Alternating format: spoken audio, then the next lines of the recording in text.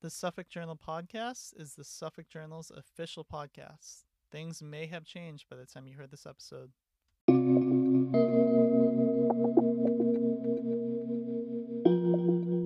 As COVID-19 closed academic institutions nationwide, including Suffolk University, disruption crept into the lives of practically everyone at the school, and a realization came to the Suffolk community that they were living through history. In this episode, we talk to members of the Suffolk University community that have been documenting the COVID-19 pandemic. This is the Suffolk Journal podcast. This episode is part one of a two-part episode.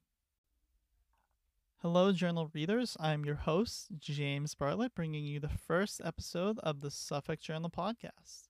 In this episode, we talk to Kenneth Martin, a photography professor at Suffolk University, about how he and his classes have dealt with and documented the coronavirus pandemic. This is the first part of a two-part episode focused on documenting the pandemic. In our next episode, we will look at the efforts of the Moakley Archive and Institute to document the pandemic. Enjoy.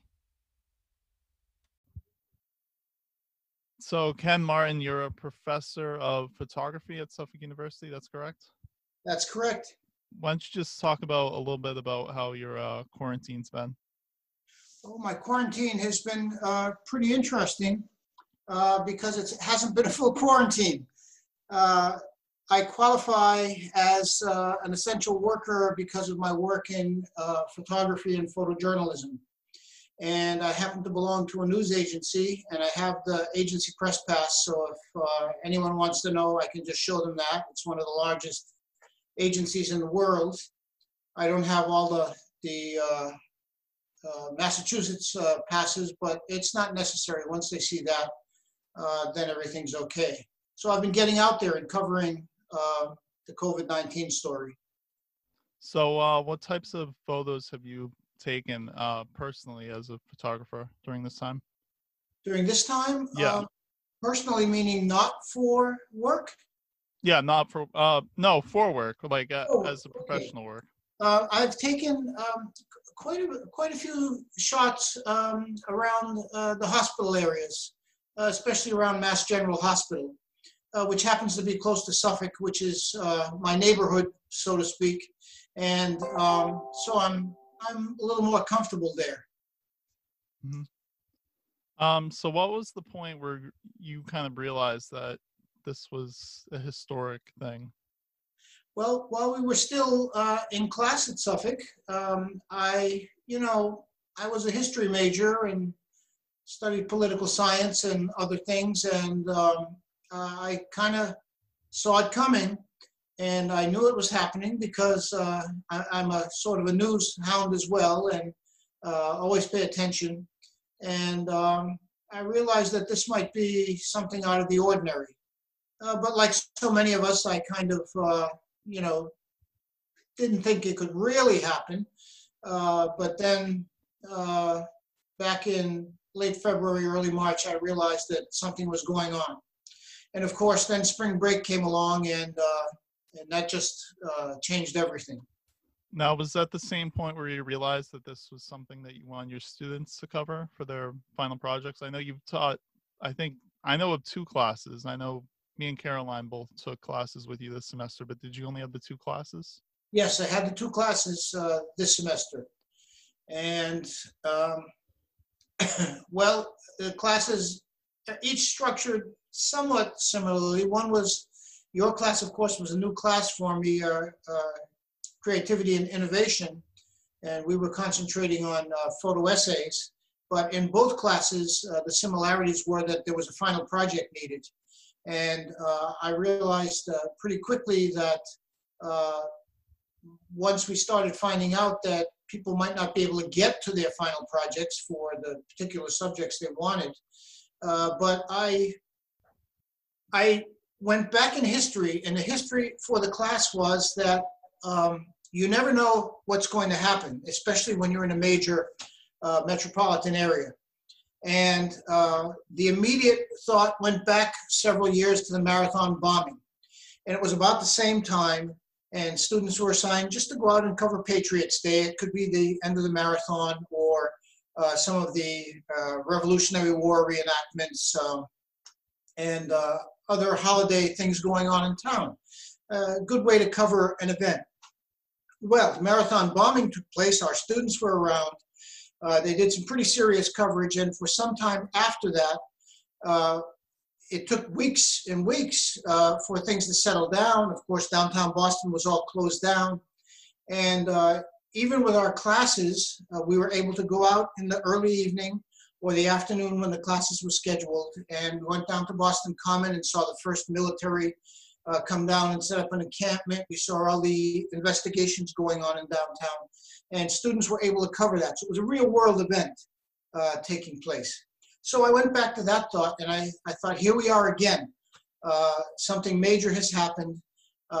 And since most of the students in the past had covered the one event because it was so big, and knowing that probably wouldn't be able to go anywhere, guessing that some sort of lockdown was coming, I decided, after discussing with students in both classes, that we should do a group project here. Unless you've already completed something, then we should concentrate on this major event because it looks like it's really going to be historic. So there was the idea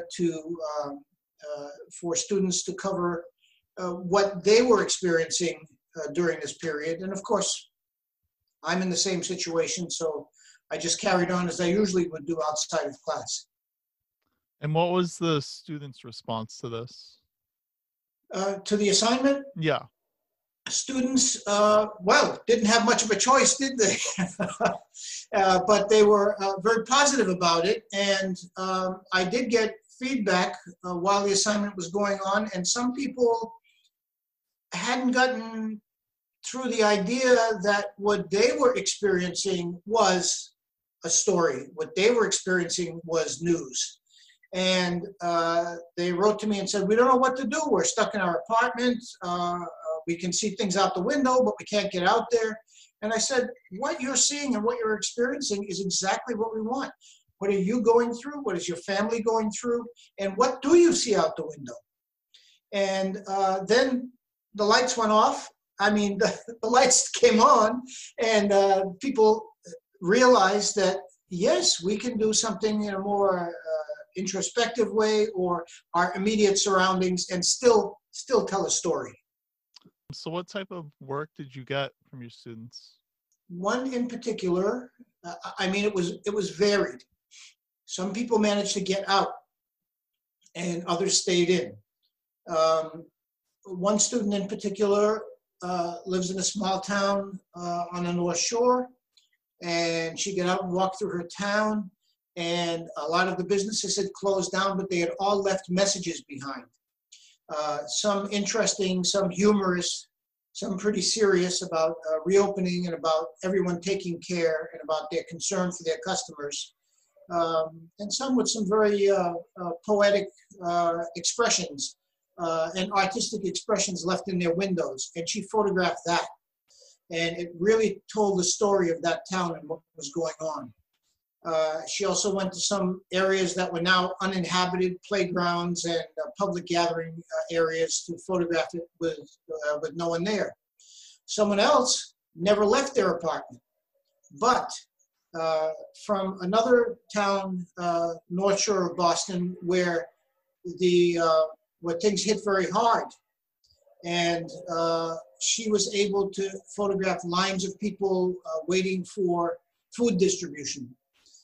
She was able to photograph her dog in the window looking out at what was going on all around, and her family, how they were spending their time, playing board games, doing electronic communications, and just spending time with each other under lockdown.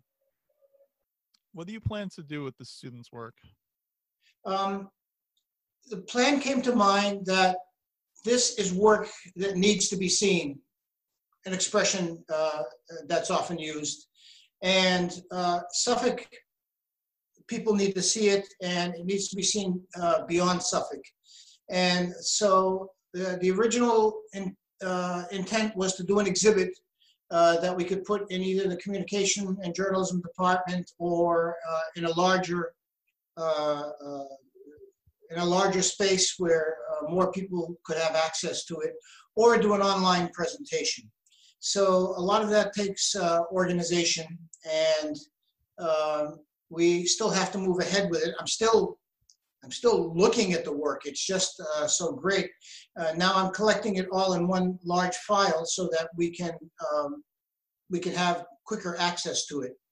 And one thought was to bring it to the university, to their news department, which is a good idea, but I've also talked to Caroline, editor of the Journal, about doing something through the Journal where it can have a really journalistic flavor to it. So we have to discuss that more, and we'll approach things in that way. But these photos really need to be seen. We cannot, and every semester really, beautiful work comes out, and then it just goes with the student, and it's not all appreciated by everyone. But this is a larger than ordinary event. So that's the plan. We can go to publishing and make things permanent and in book form if we want to. Again, it takes a lot of planning and a lot of work, but I'm just looking forward to doing it, and doing it quickly, not letting it, I mean, this is really never going to go stale, but we don't want this to sit too long. So that's the plan, to move ahead. So we're going to have some meetings soon and decide how to approach this. So what were some of the challenges maybe for you teaching, and maybe some of the challenges you've heard from your students and pursuing photography at a time like this? Well, for me, the immediate challenge was to work electronically. I'm fairly computer literate for my age, and use a lot of different softwares, especially for transmitting photos to agencies, using Adobe products like Photoshop and Lightroom to organize and do the minor changes that are needed. Sometimes if something's a little too dark or too light, we can correct that. But also to properly organize all of those images. So, and then for teaching purposes, you know, the simplest idea would have just been to teach through, I've created Facebook pages for each class and to communicate through Facebook. But then very suddenly the use of Zoom as a teaching instrument came up, and fortunately, just before everything went into lockdown, the university held a small training session, and I attended one of those. And I looked at it, I said, this is easy. It's not so hard. And with a little help from the IT department, Jacob, one of the employees there, was very helpful in getting things organized so that we could schedule all the classes ahead of time. And we could even set the recording function ahead of time. So all I had to do was open up the class, make sure my camera was working properly and the sound was working, and same with the students. And for the most part, things worked pretty well if people had the right equipment and good Wi-Fi access. So I wound up enjoying it because I just filled out a survey actually from the university asking about how we manage things, how we found it to work. And I was able to turn my space into a studio, and you know, demonstrate different kind of cameras and different techniques, and even show through screen share some techniques, and even books. I was able to instead of, you know, preparing things ahead of time became very difficult because it was, you know, outside of class time, there was so much else to do. So I could just hold the book up in front of the camera. I used a remote camera rather than the camera on the computer, which usually isn't very good. And the remote camera was much sharper and clearer, better resolution. I was able to hold pictures up that I was talking about for students when we were discussing the various photographers in both classes and what their work was like and how they approached the same kind of situation that we were in. So the teaching became okay. I'm not quite sure how it was on the student end, but class evaluations just came in yesterday and the day before, and given the circumstances, people were pretty happy and rather complimentary with the way we handled it. In 2020, we live in a time of like social media and everyone has a camera in their pocket pretty much. Do you think that that's an advantageous thing compared to, like, say, 1918, the flu pandemic, when it wasn't readily available to be able to document experiences like this? Well, there are several ways to answer that. Firstly, in our class, this was really, wasn't the first time. I did teach a class in, we called it iPhone journalism or smartphone journalism at the time. Haven't done one since, but more and more it's being used. But if you're a professional photographer, you're used to using a different set of gear, and these days the iPhone or the smartphone is a more or less a backup or a means to transmit photos through your camera as well. But if you're a professional and you're trying to make a living, the uniqueness of your image is really diluted because there are so many images being put out by so many people, millions and millions of them. Maybe I read a couple of years ago, and I'm sure it's changed since then, that like 6 billion pictures were being produced a year just on phones. So that means there's a lot out there for publishers or magazines and photo editors to choose from. And in terms of career and trying to make a living, the bottom is kind of fallen out of the financial end of things. And so it's become much more difficult for professionals to get by. That said, there's always a way to adapt and find a niche or some way of doing that to succeed. But it's certainly difficult. Also, a professional who's a picture maker knows how to communicate in a better method. And even though anyone with a phone can make a fairly decent picture, it's not always as revealing or as telling as a professional shot would be. And when a lot of newspapers let go their photography staffs and told their reporters that now, okay, here's a camera, or use your cell phone, go out and take some pictures when you do a story, that's the way it's going to be. They found out pretty quickly that readership dropped off because the photos weren't as interesting and people weren't engaging as much as they would have otherwise. So that's why I said it depends on who you are. We talk about citizen journalism, which is great.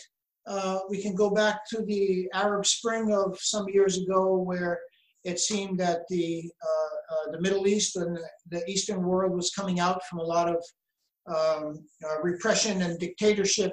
And when the spring took place in Egypt, where the people occupied their Freedom Square for a very long time, some of the best photos coming out of that were taken by ordinary citizens because they had access. And a lot of Western media couldn't get there for many reasons, including the fact that money wasn't available to station people there all the time because already things were turning down for journalism.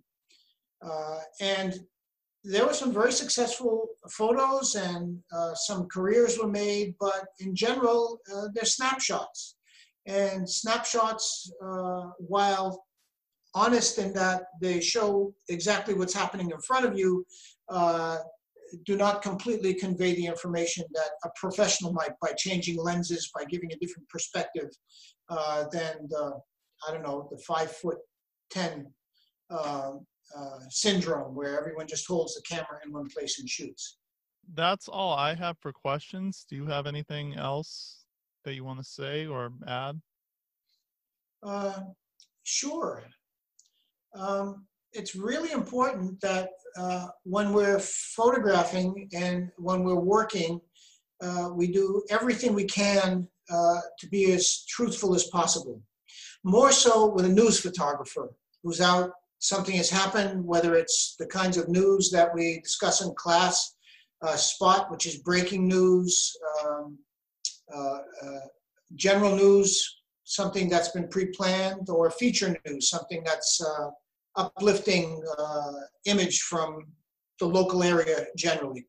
Those things these days, especially with, I hate to use the expression fake news, but it's not practiced by most of the general media. But when you're accused of it all the time, you need to make absolutely sure that everything you do is perfect and professional. However, in the field of photojournalism, things are a little different. In photojournalism, you can have a cause, you can describe a major issue. It could be just things coming off my head. It could be human trafficking or child labor or environmental problems. Those kinds of things you can highlight, and you can have an opinion, and you can do things to try to make the world a better place by concentrating on those.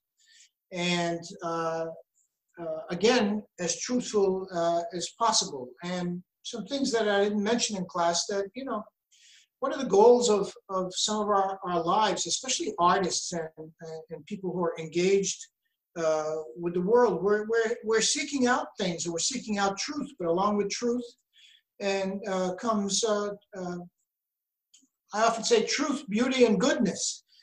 These are things that we should all strive for. And people might put it in other ways, but if you keep that in mind, then you can be successful at your work, and you can leave the world a better place than you found it. And we can do it with our visual documentation and storytelling abilities, whether, as we're doing now, audio, verbal, or visual. Okay. Thank you, Ken Martin. Okay. You're welcome.